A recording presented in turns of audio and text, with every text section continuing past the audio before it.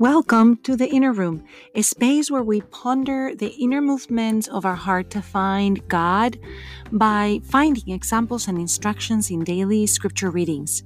The emotions in our hearts can help us or hinder us in our spiritual journey. Open your heart, explore your emotions, and align thoughts and emotions with God's plans for you. When we learn to feel and align our emotions, we advance in our prayer life by loving more deeply, remaining in peace more often, and finding courage for the journey of life. My name is Sofia Fonseca de Niño, and a big shout out to my son Marco Niño, producer of this podcast. Sit back or walk with us. You are most welcome here. What do you do when you are exhausted? That's how I feel today. I enjoy watching the sunrise or the sunset. Whenever I feel exhausted, it's usually because I've overdone it with work and I literally feel cognitively exhausted. When I look at the moon rising and we are having a beautiful, almost full moon that rises up in the horizon in sort of cream colors, like a yellow reflection of the sun, and the sky is turning pinkish, purplish, and then it starts to get dark and the moon rises. And if you see the sun either rising or setting, there is something expansive, something that allows us to leave our worries behind. And I like, when I feel exhausted, to just leave that at the foot of the altar. I also went by the church for adoration. In the school where my kids attend, there's a retreat for their class right now, and it's nice to be able to join in prayer with those that are praying for the youth that is looking to find a connection with God. We're praying for revival. We're praying that the connection to God just lights up the way it did in Pentecost for all the apostles' friends. So even in our exhaustion, we can offer it up to God and ask Him to use it. When we feel like we have nothing else to give, sometimes is when we can really allow the Lord to fill us up and to act on His strength, not ours. We continue the beauty of readings that reminds us that God is merciful. We continue the readings about allowing ourselves to repent, to come to the Lord, acknowledging the things we've done wrong.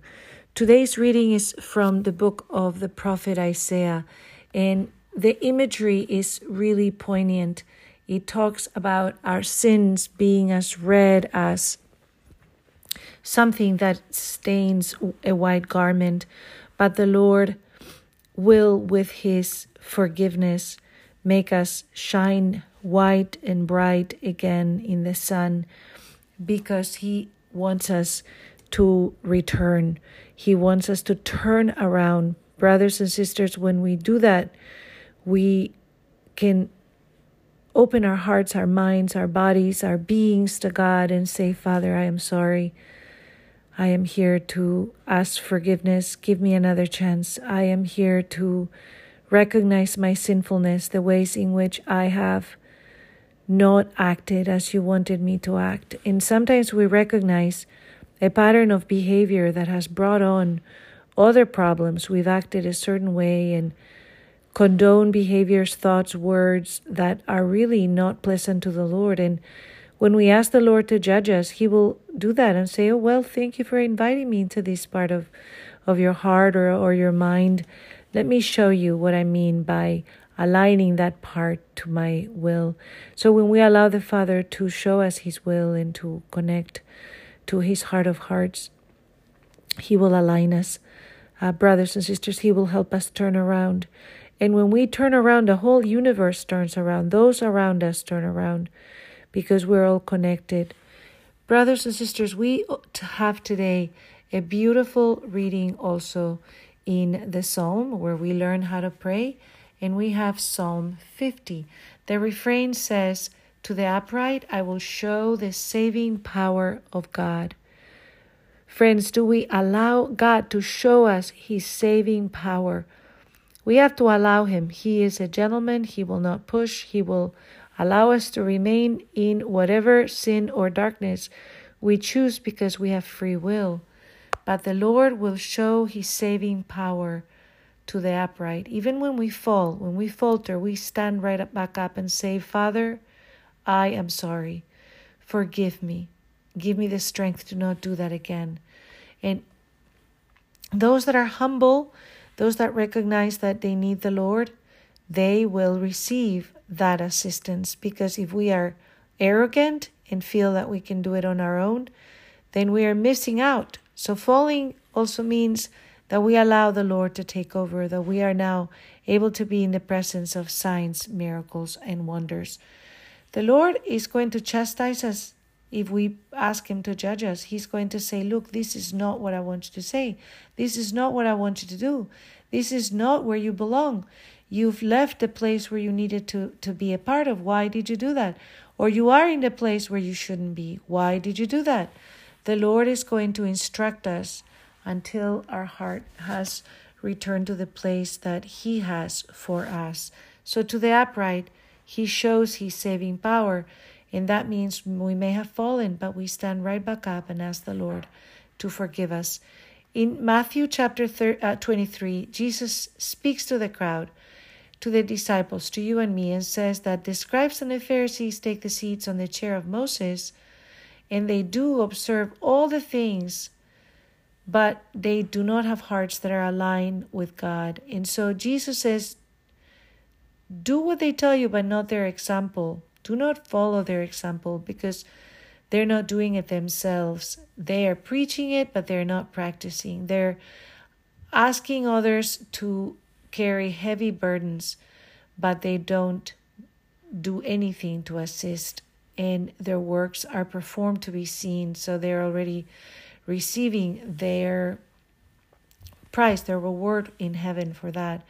And that can be asked many times. We don't do it for the reasons that God instructs us, to get discipline in our hearts, to build our will, to be able to be more courageous, to be able to subdue our desires so that we can ask God to use us better. We do it because we want power or safety or reputation. And Jesus says the greatest amongst you must be your servant, and whoever exalts himself will be humbled. Friends, we come to the Lord in humility, knowing that he has great plans for our lives and that we cannot do it without him. So let us go to the throne. Father Almighty, we ask for all the youth that is in retreat right now, for all of those that have come a while to be with you, to rest for a while with you, Father, that you will show them what you want for their lives. They will step into their vocation, into their book of life, that they will know and heed your word, that they will know your commandments and follow them, that they will inspire one another to step into purity and light and well-being in your presence, Father. We ask that you will send angels that will surround their beds and their rooms so that they can rest in you, Father. We ask that you will clear their minds and give them dreams and visions so that they can know the way you know what you have ready for them. And that love and peace and self-control and joy and kindness and gentleness, all the gifts and fruits of the Holy Spirit may come upon them like Pentecost, Father, that there will be revival and they will know that you are God, and without you there is no life and no happiness. We ask this in the name of Jesus. Amen.